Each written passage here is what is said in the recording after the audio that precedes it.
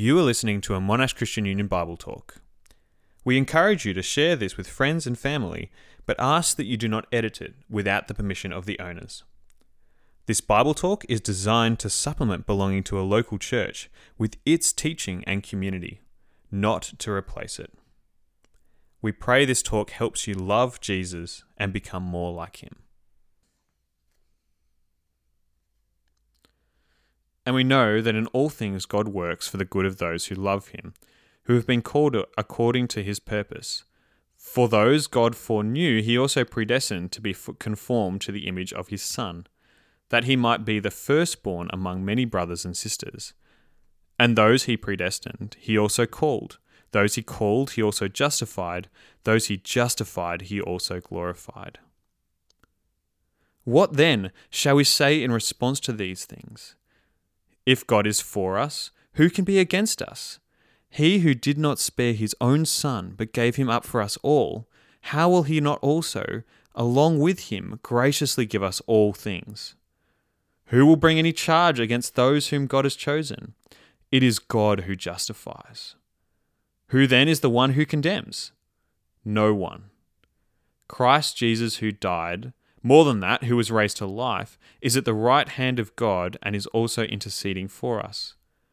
Who can separate us from the love of Christ? Shall trouble or hardship or persecution or famine or nakedness or danger or sword? As it is written, for your sake we face death all day long. We are considered as sheep to be slaughtered. No, in all these things we are more than conquerors through him who loves us. For I am convinced that neither death nor life, neither angels nor demons, neither the present nor the future, nor any powers, neither height nor depth, nor anything else in all creation will be able to separate us from the love of God that is in Christ Jesus our Lord. Thanks for that reading, Michelle. My name is Joash, for those of you who might not know me. I'm one of the apprentices that works here at Monash, Clayton and Caulfield. I'm not Stu. I'm sorry about that. Stu is at a leadership development camp. Karen's shrugging. We know it's a good thing. He's far away. And so I've been given, the absolute honor and privilege to be preaching through this wonderful passage today. And we are coming to the end of our series on Romans, aren't we? And we are trying to understand how it's all about grace. It's all about grace. See, in Romans 1, we have this story where Paul is laying out that there's this group of people, the Gentiles, and they have rejected God so much so that they are blind to him. And their evil runs so deep that they teach each other to do the same thing, encourage each other in how to do evil. And Paul says that God's wrath is being revealed from heaven, just poured out on them. And it's waiting a day where they will be fully destroyed, but it's just sitting over their heads. But to the side, there's some Jewish people crossing their arms. They're really happy. They're saying, yeah, of course those Gentiles are going to get it. They're evil, aren't they? They don't honor God. But then God says, therefore, you too will experience that wrath. Why? Because you were supposed to know, weren't you? You had the law, the prophets, the kings, everything. Yet you failed as well. And that wrath sits over you too. And so both the licentious, salacious, impious, idolatrous Gentile and the hypocritical, self-righteous, moralizing Jew, they sit under God's wrath. But now a righteousness is being revealed from heaven apart from the works of the law. See, the thing is, the Jewish people, and even to some degree some Gentiles, think that the way to God is to do the right thing. That when you do the right thing, God will be right with you and he will invite you into his presence. But that is not the case. All people have failed. And so the good news is that our righteousness is being revealed apart from the works of the law. And that's the gospel of grace, that both the Jew and the Gentile are justified and made right before God by their faith in Christ, whose blood has got rid of their sin, satisfied God's righteous wrath. And not only that, God has given us his righteousness. That's the good news. Now, can you just imagine what that would be like for someone who lived their whole life trying to keep the rules? And Paul spends the next chapters, 5 to 8, defending that gospel of grace. At the start of this series, Stu called it Paul's difficult second album, his words, not mine, where he goes through the implications, or maybe even more so, the objections to the gospel of grace. Imagine this, it's like Paul is writing a letter, he's anticipating all the objections that are going to come up. It's like a classroom, and hands are flying up everywhere after he finishes his gospel in 4 chapters. First, the hands up goes, and it's like that really switched on kid in the front row puts his hand up and goes, well, what do I gain now? What's the point? And Paul says, you gain hope, joy. Why? Peace, because you're justified now. And you can live a life of peace. And then someone asks, well, how does it work that because Jesus died, all the righteousness goes to everyone? He says, well, if Adam's sin can be transmitted to all people through one act, then through Christ, his righteous act can be transmitted to all people. That's how it works. And then there's a kid up the back with 2 hands up. He's got 2 hands, he's waving. Paul goes, okay, you up the back. He puts one hand down, he goes, so does that mean I just keep on sinning? Can I just keep on sinning as much as I want? Paul says, no, of course not. You were baptized in Christ and now you live in a new way. But you still got a hand up. And then Paul goes, do you have another question? He says, yeah, it's the same question. Can I keep on sinning? And Paul says, no, of course not. Romans 6, you were once a slave to sin, but now you're a slave to righteousness. You've been saved into a new type of slavery to God. So of course you can't sin. And then a question comes up from that really smart kid in the class. He's stroking his beard. What was the point of the law then? Romans 7. Why did we need it? Can we just get rid of it? No, Paul says no. The law was important in showing you your sin. Oh, so then we can just ignore it. No. Well, then it's really important. No, you're not justified by your keeping of the law. It is there to show you your sinfulness. And the law is not a bad thing, but it's sin in you which takes advantage of the law and produces death and sin. And then someone asks, well, then how can I move into this new type of living, right? What's changed? So I've been justified, I've been declared righteous by God, but how can I now live in a new way? And Paul says, Romans 8, you now have the Spirit. You live by the Spirit, not by the flesh. That's how you now live this new life. And not only that, the Spirit is a marker that you've been adopted as God's child. It helps through your suffering. In fact, even when you don't know how to pray, the Spirit prays for you. And all these objections to how the mechanism of the gospel works, they fall away. But then we come to one last question. It's like there's someone in the middle of the classroom timidly raising their hand up. And they say, how do I know it's going to work out? You've explained all the bits and pieces, and I get the concept, but how do I know that when I face judgment, that God's wrath, that I'm going to walk under it? Or maybe more accurately, it's going to pass over me. How do I know that when the cards fall, the dust settles, the time runs out, and I get to the end, that I'm going to be saved? We're going to read through Paul's very pastoral response. He responds to this question. But I want you to not miss something, because he definitely has the heart of a pastor. He's trying to answer this question, this objection that he anticipates. But in it, you are going to see the majesty of God. His response is just majestic. And so let's pray.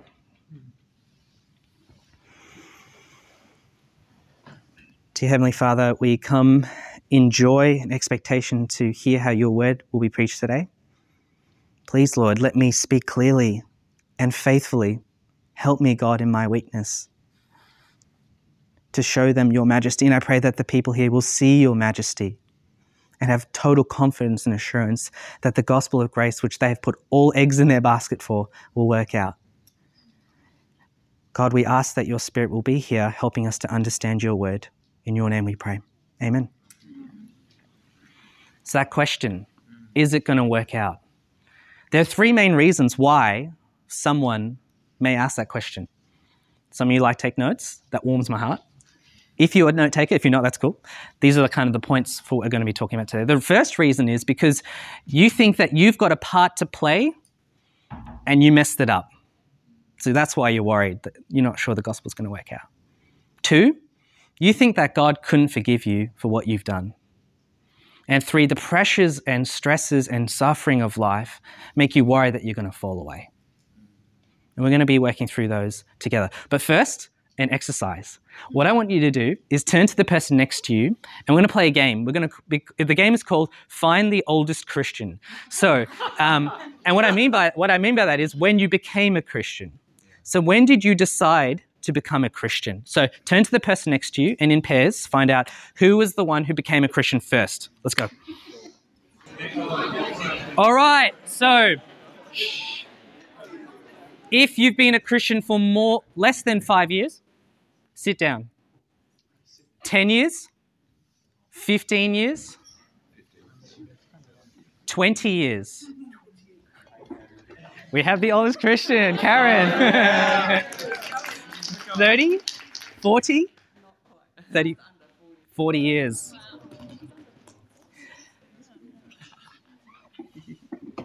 What I hope to show you is what Paul hopes to show you, that whole thing that we just did was a pointless exercise. And we're going to realize that our salvation was not some moment that we decided to become a Christian fixed and huge, but actually God has planned your salvation from eternity past through to eternity future. So keep your Bibles open, because we don't have the slides, and read with me. So what does it say in verse 28? In all things we know that God works for the good of those who love him, who have been called according to his purpose. For those he foreknew, he predestined to be conformed into the image of his Son, so that he may be the firstborn amongst many brothers and sisters. For those he predestined, he also called. And those he called, he also justified. And those he justified, he also glorified. Do you ever doubt your salvation because you think you've messed your part up? Do you see what God has done for you? That even before atoms existed, let alone you were created, he knew you. And he planned that you would be conformed into the image of his Son.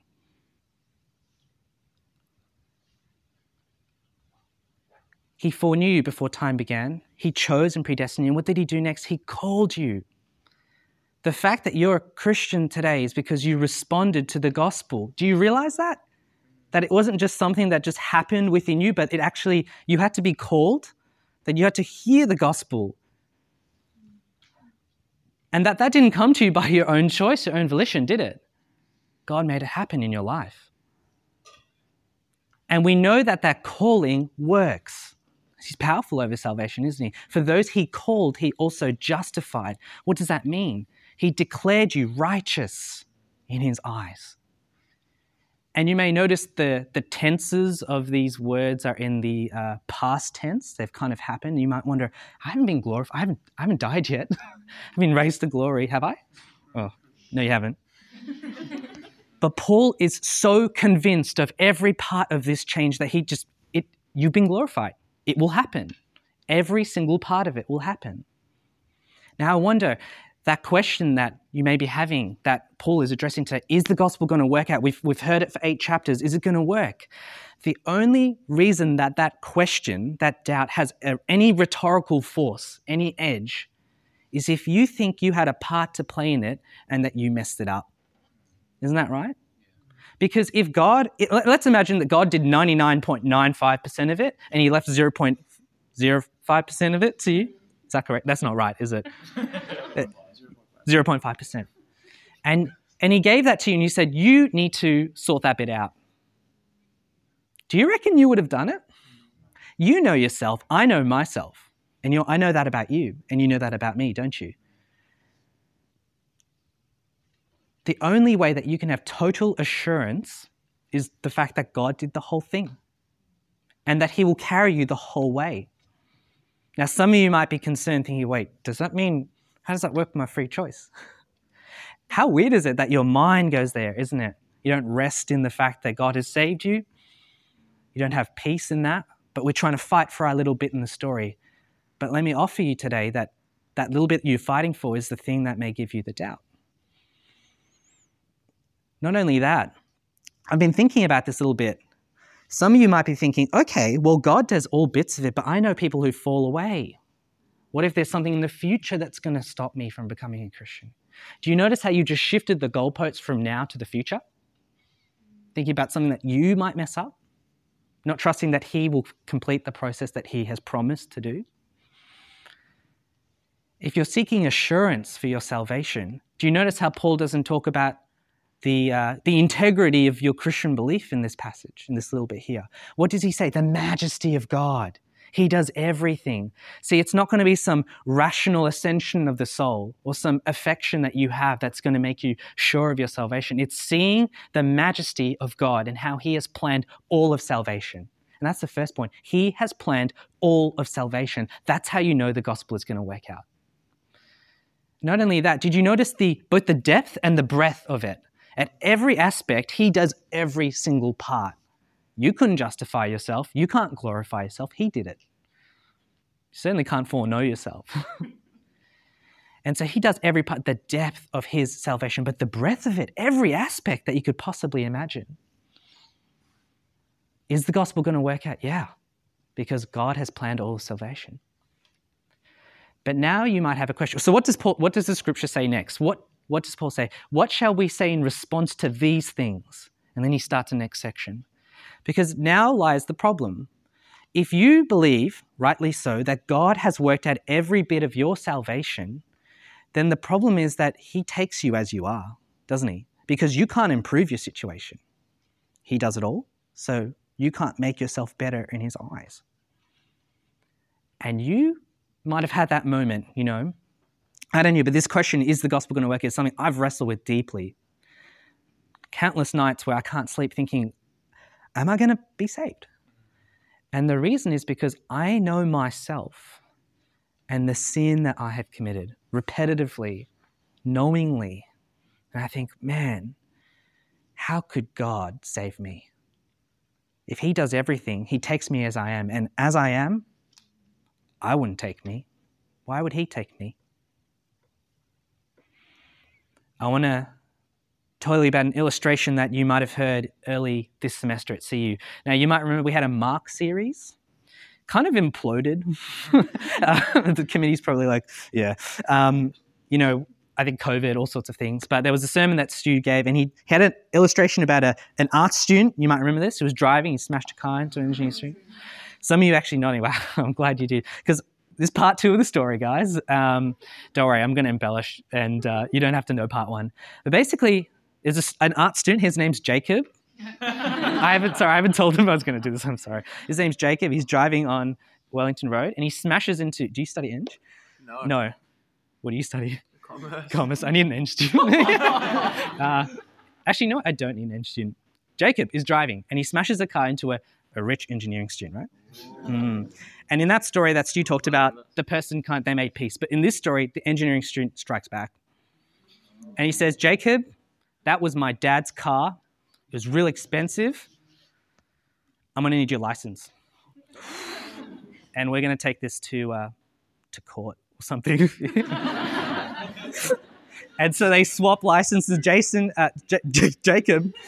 looks at the license and he sees the guy's name. His name's Bob Spanner Jr. That's his name. That's the name of the engineer, Bob Spanner Jr. And he goes, "Oh man, I'm so poor. I'm so poor and I'm so stuffed. What am I going to do?" He's googling how do I sell a kidney? How much does a kidney cost? Will it cover a car? And he's really stressed out. He goes home to his dad, Jacob's dad, Mr. York, and they have a chat. And Mr. York says, "It's okay. Look, we just got to deal with it. We'll see what happens. To take your mind off it, I'm going to a party tonight. One of my friends from high school is coming. He's the new judge in town. Come and we'll see how we go afterwards." He's a great friend. His name's Bob Spanner Sr. Twist. Yeah, twist. And now Jacob is sweating bullets, I believe that's the term, and his clothes are drenched. It's pretty weird. And he's going, "I'm going to meet the guy whose car I smashed, and he's the judge of the town, I'm so screwed. He goes to the party, and then he sees the guy whose car he's hit, and then his dad, Mr. York, and this guy, Bob Spanner Sr., they meet together and they hug because they're old friends. And the engineering students there, wide-eyed, that's the guy who hit my car. And the judge goes, what? It was you? Are you Mr. York's son? He's like, yeah, I'm Jacob. He goes, wow, that cost a lot, but I'll pay it. On account of the friendship I have with your dad, I'll pay it. Don't worry. But just rock up to court just as we have to do the proceedings, and don't worry about it. I'll sort it out. It's paid. And Jacob, he's kind of happy, but he's also a bit stressed. And he comes and talks to Josh, who's a commerce student, very logical, and he goes, I am stressed, Josh. I'm worried about this court hearing. And Josh goes, I calculate the percentage of your chance of being convicted as 0. Why are you worried about it? This story is so crazy, right? Every part of it is sorted out for you. And that is what has happened to you. What does it say? It says, what shall we say in response to these things? If God is for us, who can be against us? Did he who not spare his own son and gave him up for us all, will he not, along with Jesus, graciously give us all things? Who can bring any charge against those whom God has chosen? It is God who justifies. Who there can condemn? No one. Christ Jesus died, and more than that, was raised to life and is at the right hand of at the right hand of God, interceding for us. Do you get what's happened to you? You have committed treason against the king, the judge. But just for a second in that story, it sounded a bit far-fetched, but I just don't want you to think that this is a sham court. A price was paid. Christ Jesus died for your sins. That was the greatest price that God could have paid. And not only that, God is the one who's going to judge you, and he's the one who says, I'm going to let you go, and I've paid a price to show you that that's true. And not only that, if you don't believe, you've got the best lawyer in town. Jesus is constantly interceding for you. And because they love each other so much, he's going to listen and say, she is in me, he is in me. Have mercy on them. How could you be worried about your judgment to come? You will face it. It will come. But how could you be worried about it? Every aspect of this courtroom drama has been sorted out for you. The only reason you probably don't believe it is because you don't think the price paid was high enough. That your sin somehow is more deep and worse than what God has done for you. And again, Paul says, look to the majesty of God. That's how you'll get assurance. Look at what he has done.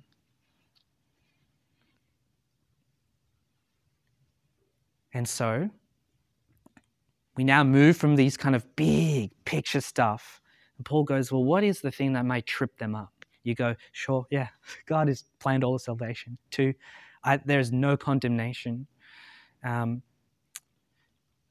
3, well, what is the thing that he addresses next? It's the trials and suffering of this life.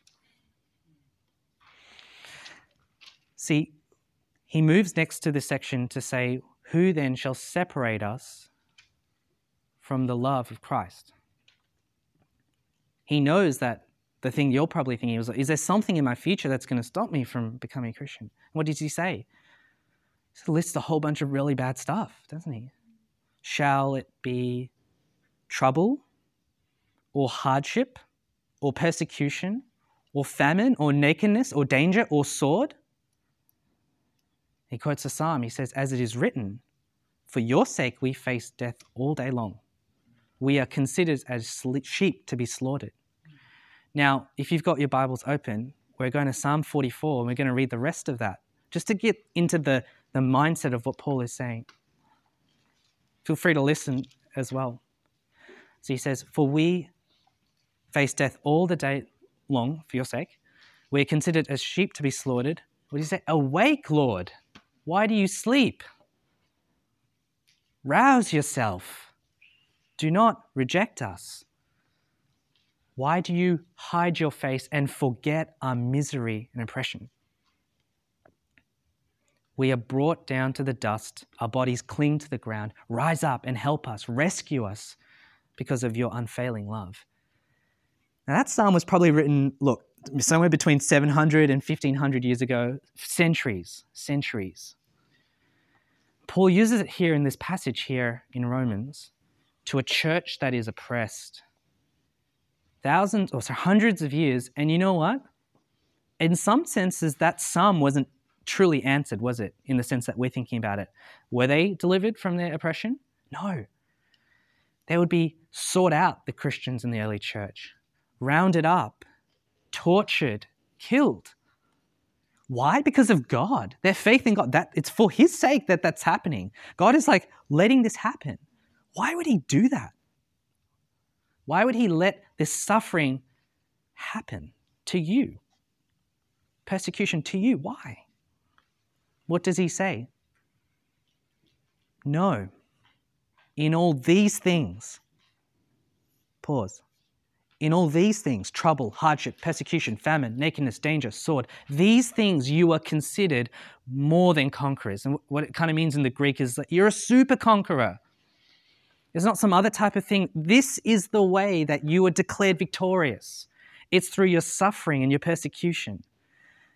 A lot of us will thank God, rightly so, for the good things that he has done in our lives. But do you realize that you endure trials, suffering, persecution as almost evidence that your faith will progress, that you will be saved, that God is using these things to show you that he's going to work it out?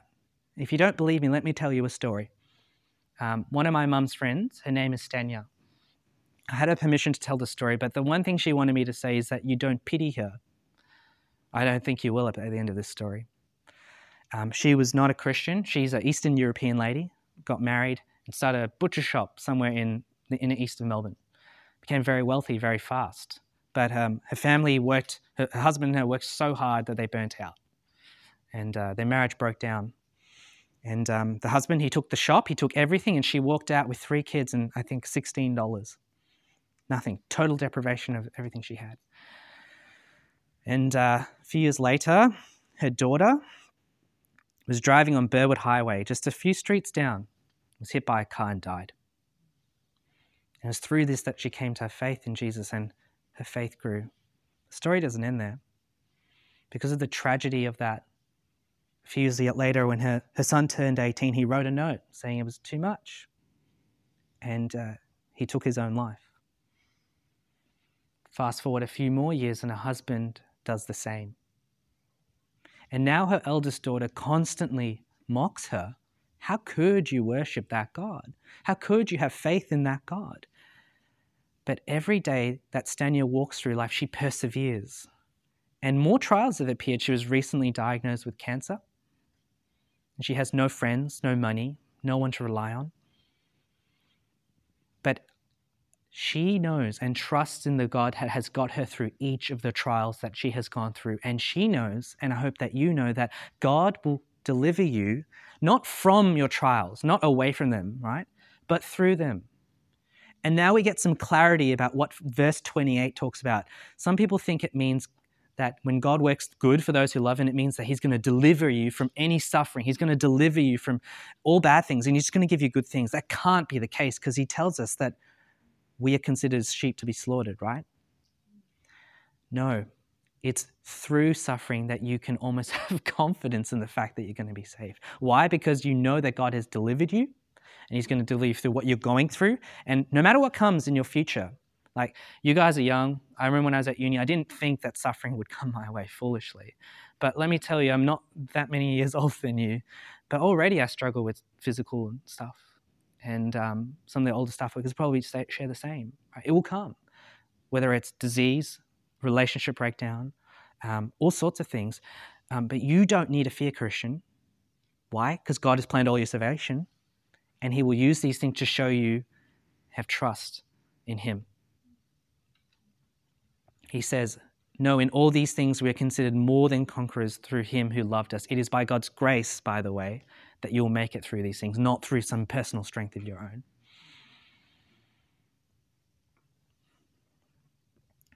And then what does he say? Who then shall separate us from the love of Christ? Trouble, hardship, persecution, famine, nakedness, danger, sword. None of those things. He says, I am convinced that neither death nor life, nothing in death, nothing in life, neither angels nor demons, neither the present nor the future, you don't need to worry about that either, nor any powers, neither heights nor depths, nor anything in all creation will able to separate you from the love of God that is found in Christ Jesus our Lord. Is the gospel of grace going to work out? Yes, it is. Why? 1, God has planned all of your salvation, from eternity past to eternity future, all of it. 2, there's no condemnation. You're in an enviable legal position, aren't you? In fact, someone can only look at you from the outside and go, I want that. So, of course, it's going to work out. And 3, if you forget those things, you know what? In his mercy and grace, you will go through trouble and hardship, and you will be delivered through his grace and nothing, to show you that nothing can separate you from his love. And no matter what happens, if death swallows you up, you can have confidence in him. And do you realize something? That all of you here who have faith in Christ, that one day the gospel is going to work out. You're not going to face God's wrath. It's been absorbed by Christ. You are going to walk in a new Eden. And you're going to eat from the tree of life. And you're going to beat your swords into plowshares, and you're going to sit under your own vine and your own fig tree, and you are going to drink wine with the King. And I'm going to be there. And you know why I can say that with confidence? Because he planned my salvation. And all of you who have faith in Christ, you're going to be there too. And we are going to sing praises to the King forever and ever and ever. Is the gospel going to work out? Of course it is. Of course it is. I hope for a couple of things, but I hope that above all, that you realize whenever you struggle with that, you'll come back to these verses, Romans 8:28-39. Burn that in your mind with indelible ink. Sweet assurance for your soul. Now, we're coming to the end of our series on Romans. It's not exactly true that he ends his objections at 8. He kind of goes into how does that work with Israel in 9-11. But at the end of his defense of the gospel of grace, through all the objections, Paul ends with some words of praise. And then 12-16 is the implications of the life of the gospel. Please feel free to read that if you're stirred in your spirit to want to know, how do I live now? And you might be thinking of 1,000 different implications now. Oh, this is such good news. It's going to work. I got to tell everyone. I want to go to my room and cry and thank God for the fact that I don't need to fear anymore. But I want to end these words with the words that Paul ends at the end of his defense of the objections of the gospel of grace in Romans 11, a doxology of praise. Please turn with me as we read these words together.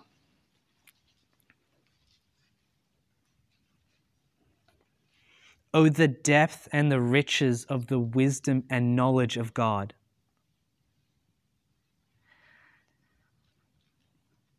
I forgot it actually. Thank you. Thanks. I didn't remember this bit. How unsearchable his judgments, his paths beyond tracing out. Who has known the mind of the Lord, or who has been his counselor? And think of that, these verses. Who has given to God that he should repay them? Have you? From him and through him and for him are all things. To him be the glory forever. And all God's people said, Amen. Thank you for listening to this Monash Christian Union Bible Talk. We long to see everyone at Monash University know a disciple-making disciple of Jesus Christ. If you have been blessed by this ministry and would love to support Monash Christian Union, you can do so via the link in the podcast description.